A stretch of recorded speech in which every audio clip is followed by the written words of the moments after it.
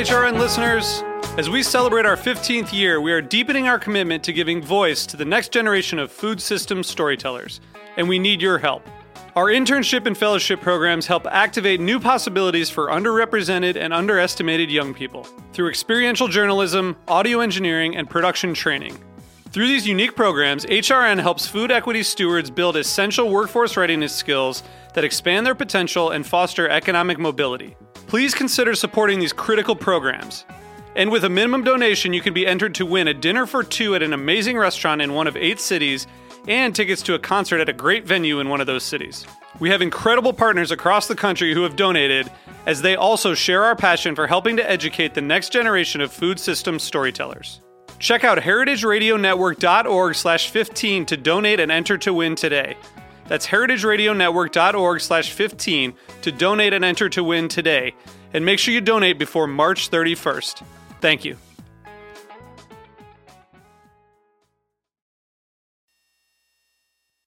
Today's program is brought to you by Korin, a supplier of Japanese chef knives and restaurant supplies.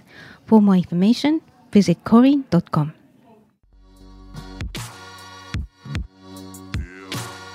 I'm Akiko Katema, host and producer of Japan Eats on Heritage Radio Network.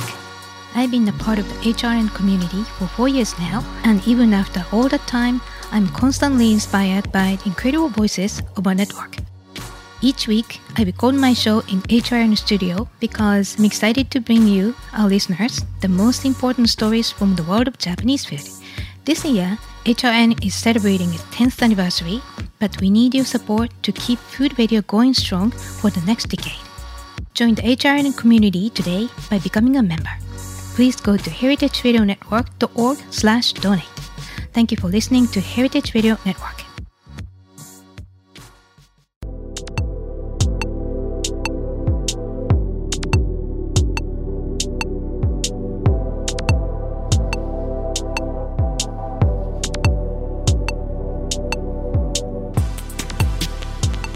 Hello, welcome to Japan Eats. I'm your host Akiko Katema, a food writer and the director of the New York Japanese Culinary Academy, which promotes a deeper understanding of Japanese cuisine in America.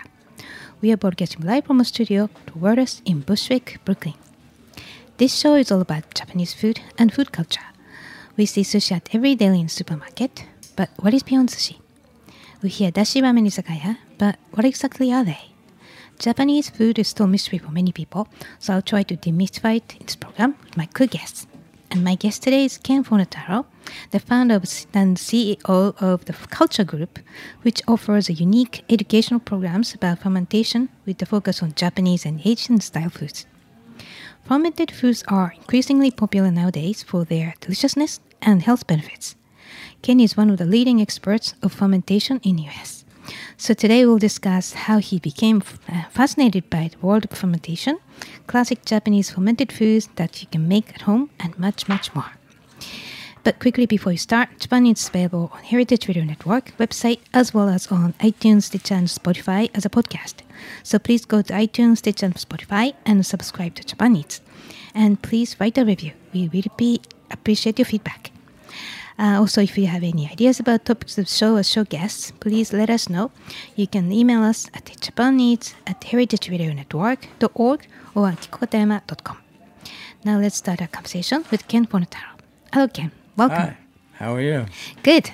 So first of all, where are you from and what did you eat when you grew up? Well, I'm from Central Jersey, from a part that's called Monmouth County. And one of the really amazing things about that part of the country and that part of New Jersey is that on one side there's the Atlantic Ocean, and about 5 miles in there's the most incredible farmland and farms.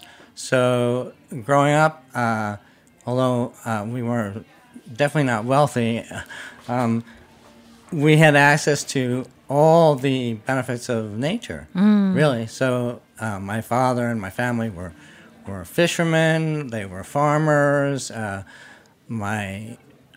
Both of my grandmothers were just astonishingly good chefs. Wow. And back then, in that time, about 50 years ago, society was still pretty much set up in the way that, that we were all immigrants, right? And you came to this country and you did what you could. And fortunately for both of my grandmothers, they were well trained in cooking. My French grandmother could cook anything in French. My Italian, German grandmother could. When she was born on a collective up in the mountains where they would not only farm, but they would preserve foods, they would ferment foods. So there was this. I come from a long tradition of doing that, and growing up, it was also traditional for the men to go out and get jobs that didn't depend on so much, basically. Sources to bring income in from outside of the whole farm and family establishment. Not the cubicles. Yeah, I mean, right? And one of the things that was really interesting to me is that my grandfather was actually a noted microbiologist. He was born in Maine. I believe he was a professor at Colby College for a while, and he actually, from a very, very early age, taught me all about microbes and bacteria and yeasts and things. He used to take me out on nature walks to both the ocean and through forests, etc. So, in conjunction with my grandmothers, who just, I think maybe they noticed in me the willingness and eagerness to learn about how to make everything. Right. Well, you said you are not wealthy, but to me, we are the wealthiest you can think of in the world. Yeah. I mean, it was paradise as far as I was concerned. And interestingly, as far as Japanese cuisine goes, my mother had a friend who I'm not really sure why this was happening, but she would go to Japan once a year. Wow. And I was like, okay. But she always made a point of bringing me, at the time I was maybe 5 or 6 years old, back these little presents. And they're usually food-like presents.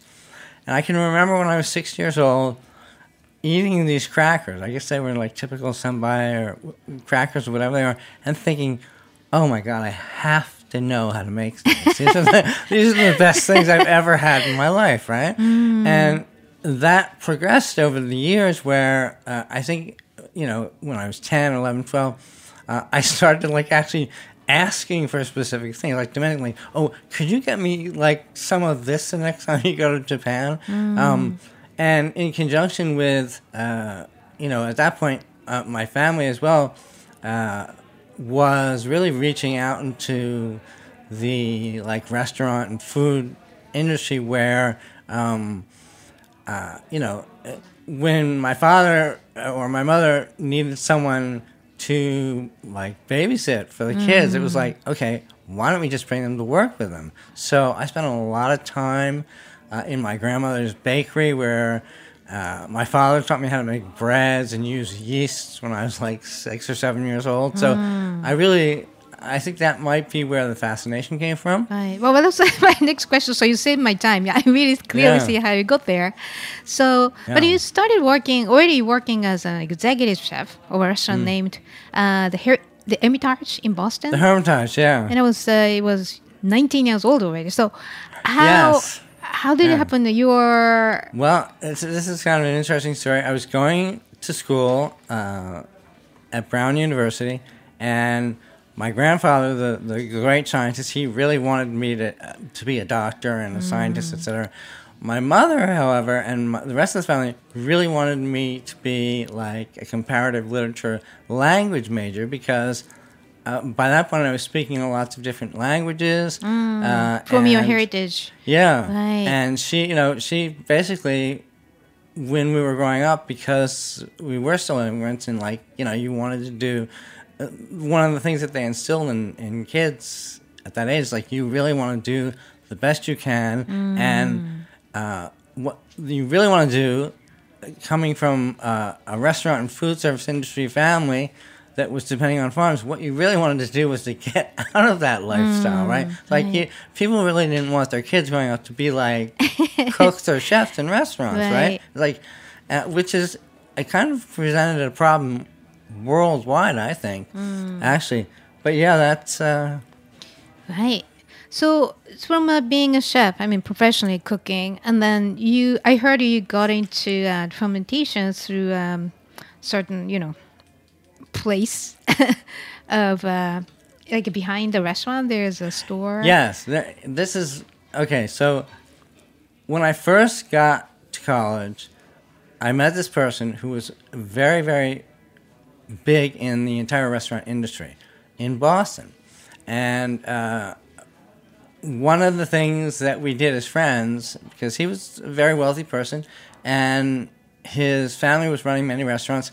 His job, as the youngest son of many sons, was to go all over the world and to try different food at different restaurants to see how they were doing in comparison, right? So he would take me along with him. And I think I remember my sophomore year in college. By that time, I had not only experienced a lot of different kinds of foods, but I had actually ended up cooking for him and some very, well-placed people in the food service industry. And one of them said to me one day, a very famous chef, I don't want to name drop anyone's name, but she said to me, listen, you are an extremely talented chef, and you should pursue that. And I actually ran that by my grandparents at this time, and they were adamantly opposed to it. And but I guess maybe chefs are born. I don't know, but I really wanted to do that, and so I think I took this letter of recommendation that was given to me to this place called the Hermitage, which is an Imperial Russian restaurant, right? You can't make Imperial Russian restaurant food without this really sour plum sauce called Tekmali sauce, right? The thing about that is that the only place I could really source anything like that was from this place that was out the back door of the restaurant called Erewhon, right? Where what we decided to do was to use umeboshi plums for that sauce, right? Well, actually, I looked up that, famous, there are pages about this place. So natural food pioneer in the United States, that's called Erewhon. Erewhon. I completely screwed up with the.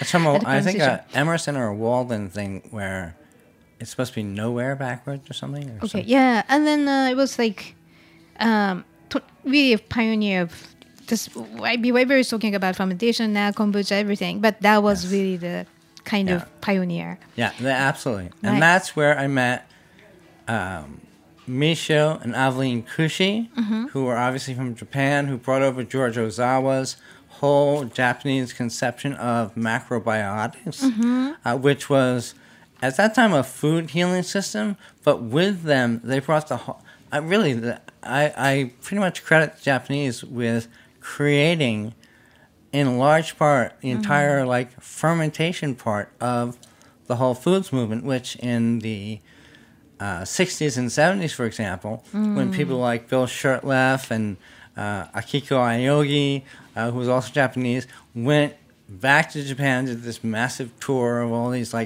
miso makers and shoyu makers, etc., and then created this really huge, indispensable library of foods online after they published books like the Book of Kudzu, the Book of Miso, the Book of Tempeh, the Book of Natto, etc.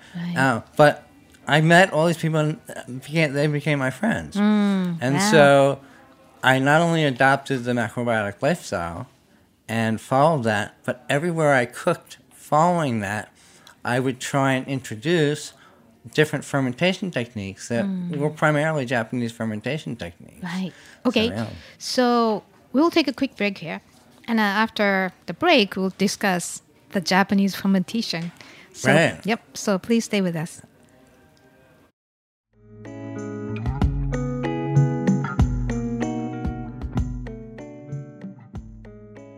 Today's program is brought to you by Korin, a supplier of Japanese chef knives and restaurant supplies. Korean is proud of their Japanese culture and traditions, but they want you to know that their products are not just for Japanese restaurants. Their knives and tableware bring out the best qualities of food from every culture and fit into every restaurant, from French to Pan-Asian to American, and that is why they are located in New York City, where people from every country in the world come to eat. Korean's Tribeca showroom is home to the most extensive collection of Japanese chef knives in the world, including Japan. Stop by to view their exquisitely designed tableware and the Welsh natural sharpening stones. They have a whole range of knife services, from repair and rust removal to reshaping and realigning. Korean is dedicated to this ideal, bringing the highest quality Japanese design to your table, so you can experience the unparalleled quality of Japanese craftsmanship in your home or restaurant. For more information, visit korean.com.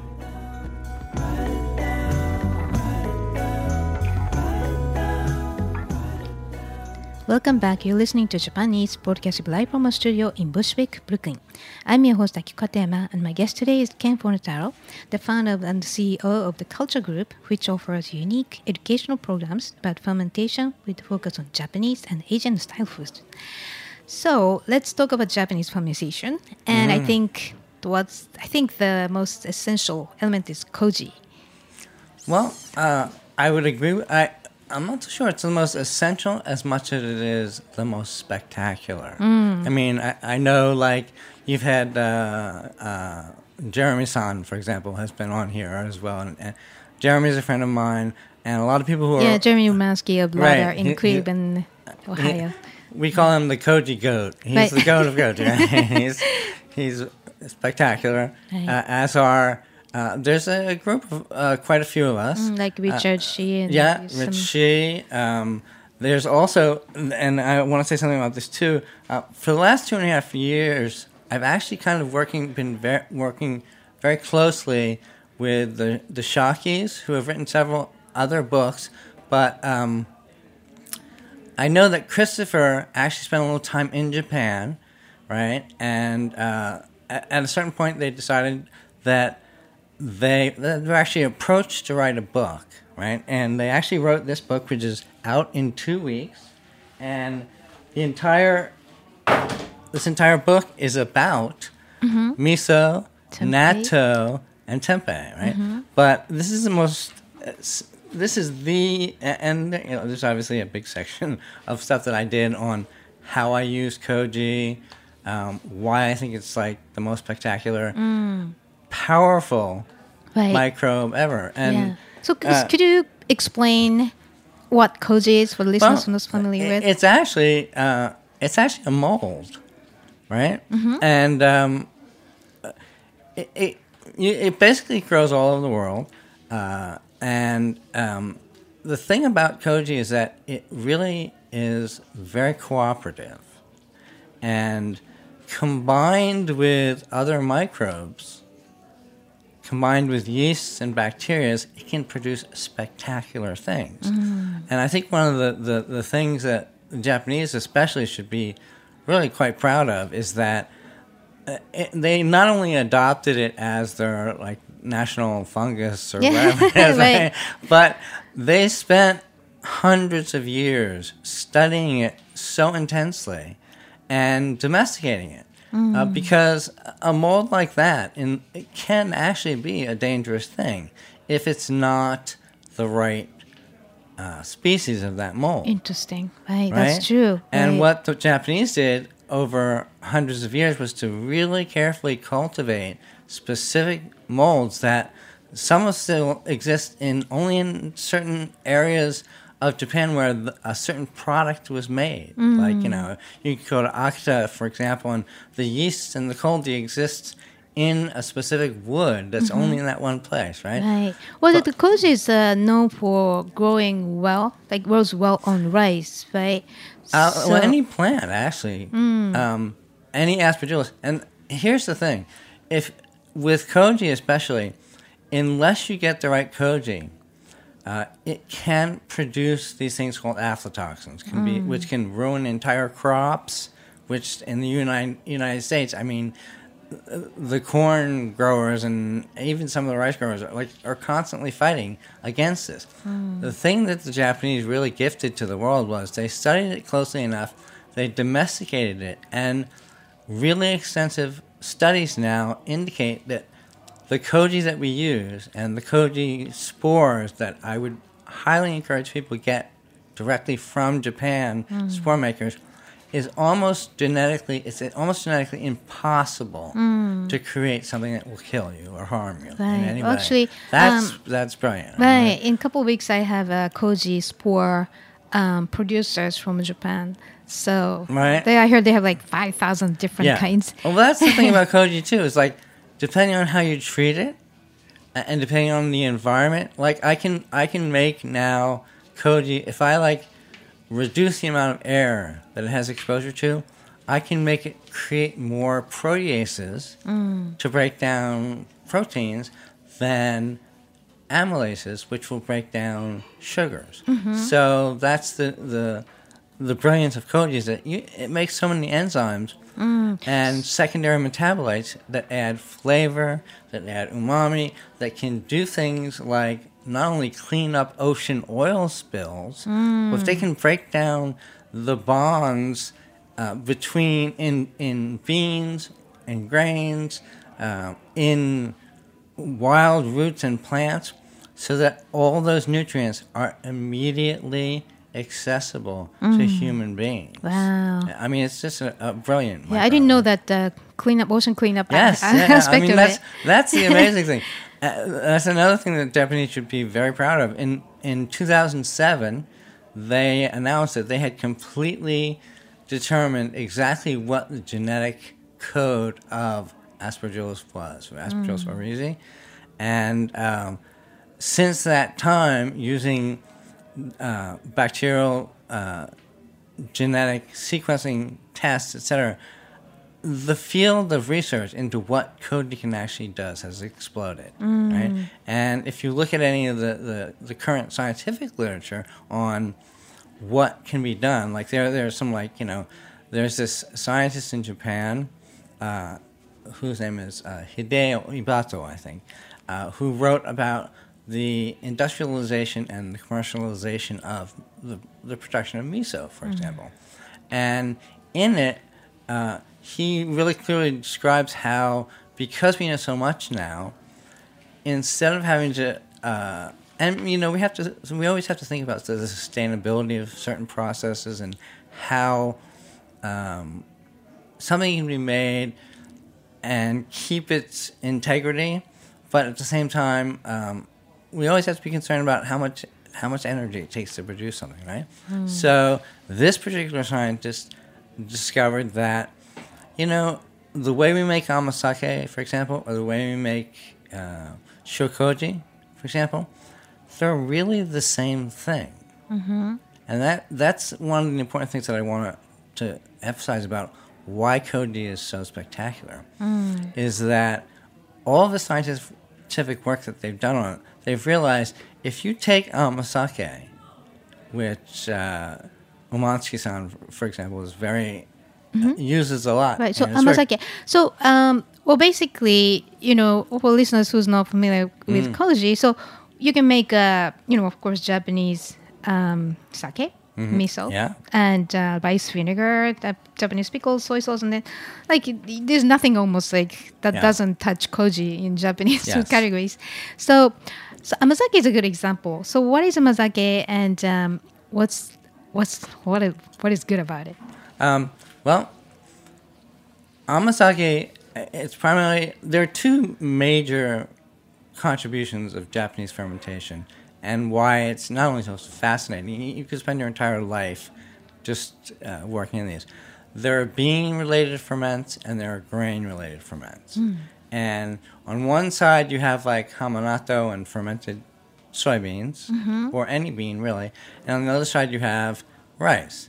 And for the rice part, when you're breaking down the carbohydrates or the sugars in that rice so that they're more accessible to things like yeast to make sake or to make amasake as well. So you need to break down basically, those sugars. You sprinkle the spores of koji, grow on something that Right. should... Whatever you choose, but usually rice. Rice Right. is a fantastic medium, right? Yeah. So the, whatever surface started to be broken down because of koji that eats whatever they got stuck to. So that creates some reaction. Enzymes. Right. What that does is create enzymes. Koji is well known. I mean, we've identified about 3,000 different enzymes that koji can create. Right? And it's spectacular. I mean, depending on what you want to make with it, you can make amasake, right? But almost using the same exact technique, except allowing, like, for some lactic bacteria to invade the amasake. You can then make sake, or you can just, like, not go that far and make doboroku. And that's the really brilliant thing about amasake in particular. Right. So dobroku, by the way, is kind of speakeasy kind of sake. Right? Yeah. Right. That's like country style sake, which I'm sure it's not. Well, some places in Japan can make it, but legally they discourage you from doing that from home because Japan is one of those countries where they have to, they've gone through famines at times and they have to really control, what's good for the country and what can be output as far as making sake, etc. Because it's a huge source of revenue in the country, so you have to be really careful with that. And they do it really well too. So, That's a national mindset. Yeah, but so going back to amazake is basically it's the rice. Rice broken down into like a sweet pudding. Right. A sweet rice pudding. You can use that instead of sugar, right? And it still has alive digestive enzymes in it, right? So that's why if you were worried about like sugar intake, etc., use amasake, and that will help you slowly digest not only those sugars, but I mean because they're already pre-digested. That's one of the brilliant things about Japanese fermentation and fermentation in general is that these things are pre-digested, right? Because the koji just keeps cutting stuff up, right? Even after it's done, right? You're not gonna kill the important enzymes that have been created, right? So in a way, it's digesting food for you. That's right. So that your work is half done by. Yeah, that's right. And that holds true for beans as well. So That's it's like a the big miso. thing. Miso, Yes, right? absolutely. Miso, Right. all miso is partly made with soybeans. So And rice. right. Koji usually, right? Right. So that's a combination, and you can add more barley or just by miso. So that kind of thing. So miso is another thing.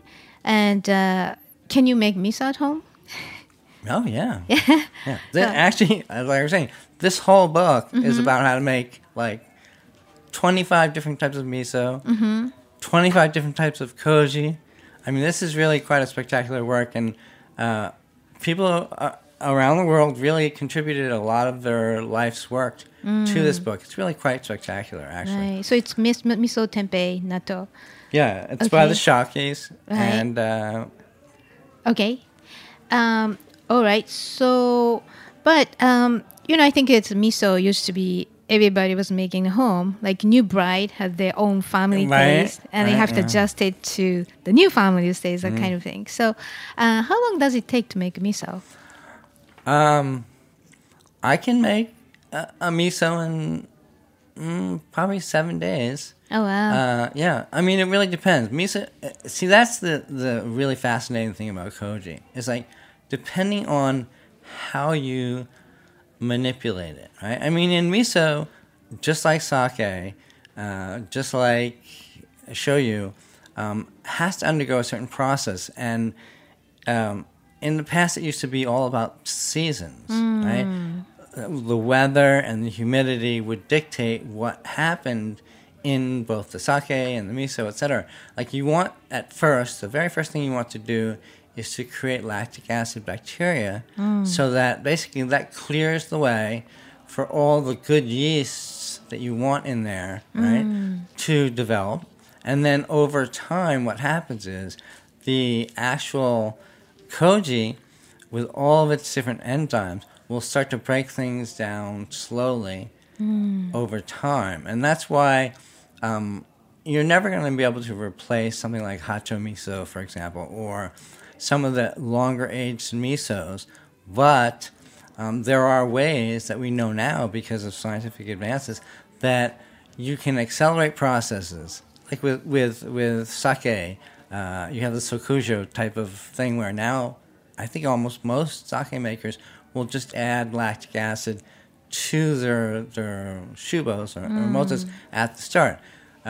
You can do that with misos as well. If you look at some of the misos that are available on the market, they're adding either specific yeast that would take a long time to develop in them, or they're adding a little bit of, some people are adding the B vitamins that the yeast would make over time. But yeah, I mean, in the past, miso making was like this great community event, and everyone got together and they did it, and it really created strong cultural bonds. It was a tradition, and I think that people really need to get back into doing that together, everywhere. But yeah, you can. So that's why I just want to mention quickly. Well, unfortunately, today's show has to be a little, shorter.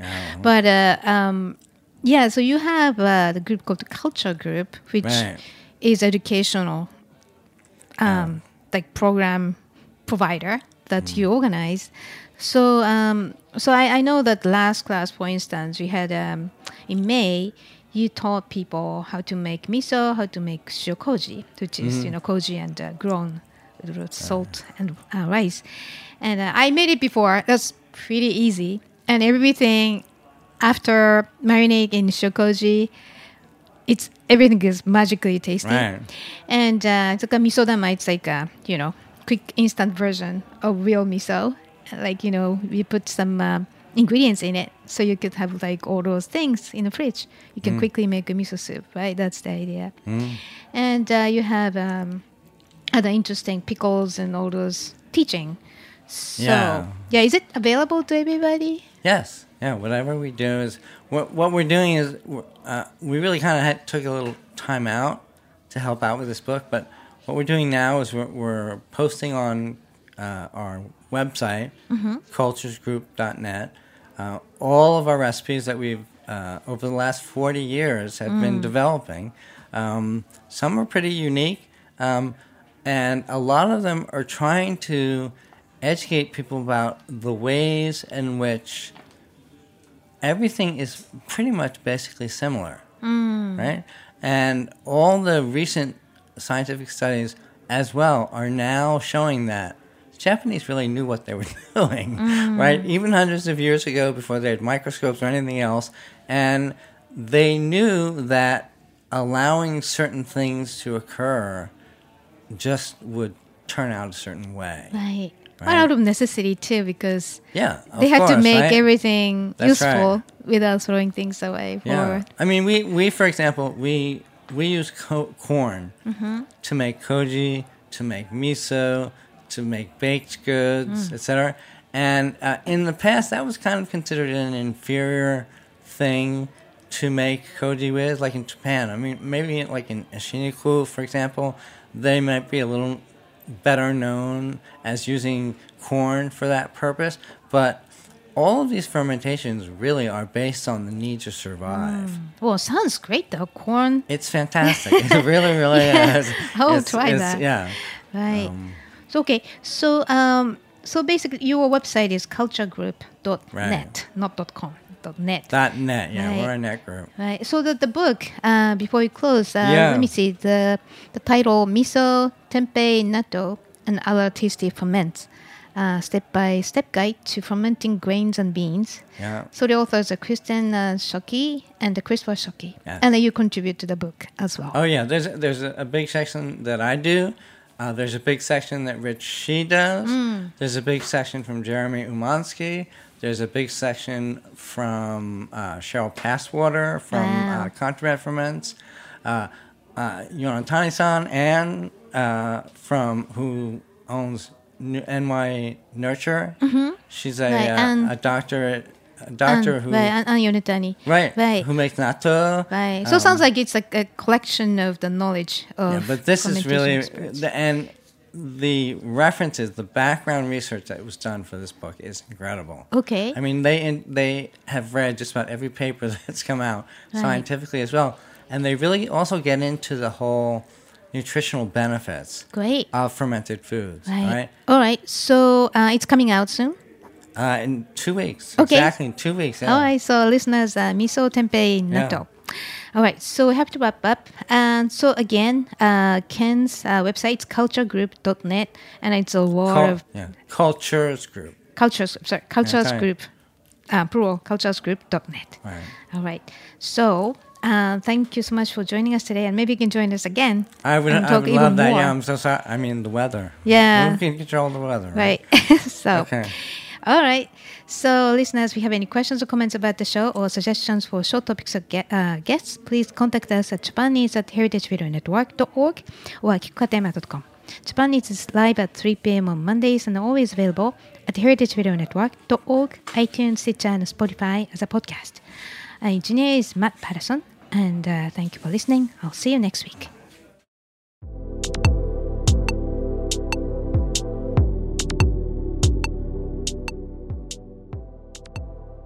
Thanks for listening to Heritage Radio Network, food radio supported by you.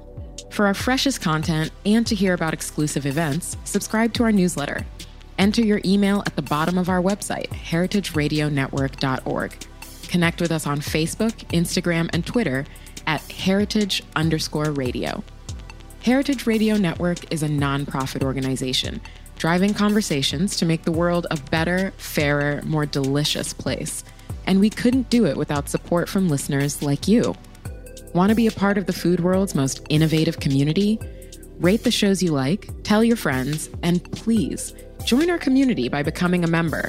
Just click on the beating heart at the top right of our homepage. Thanks for listening.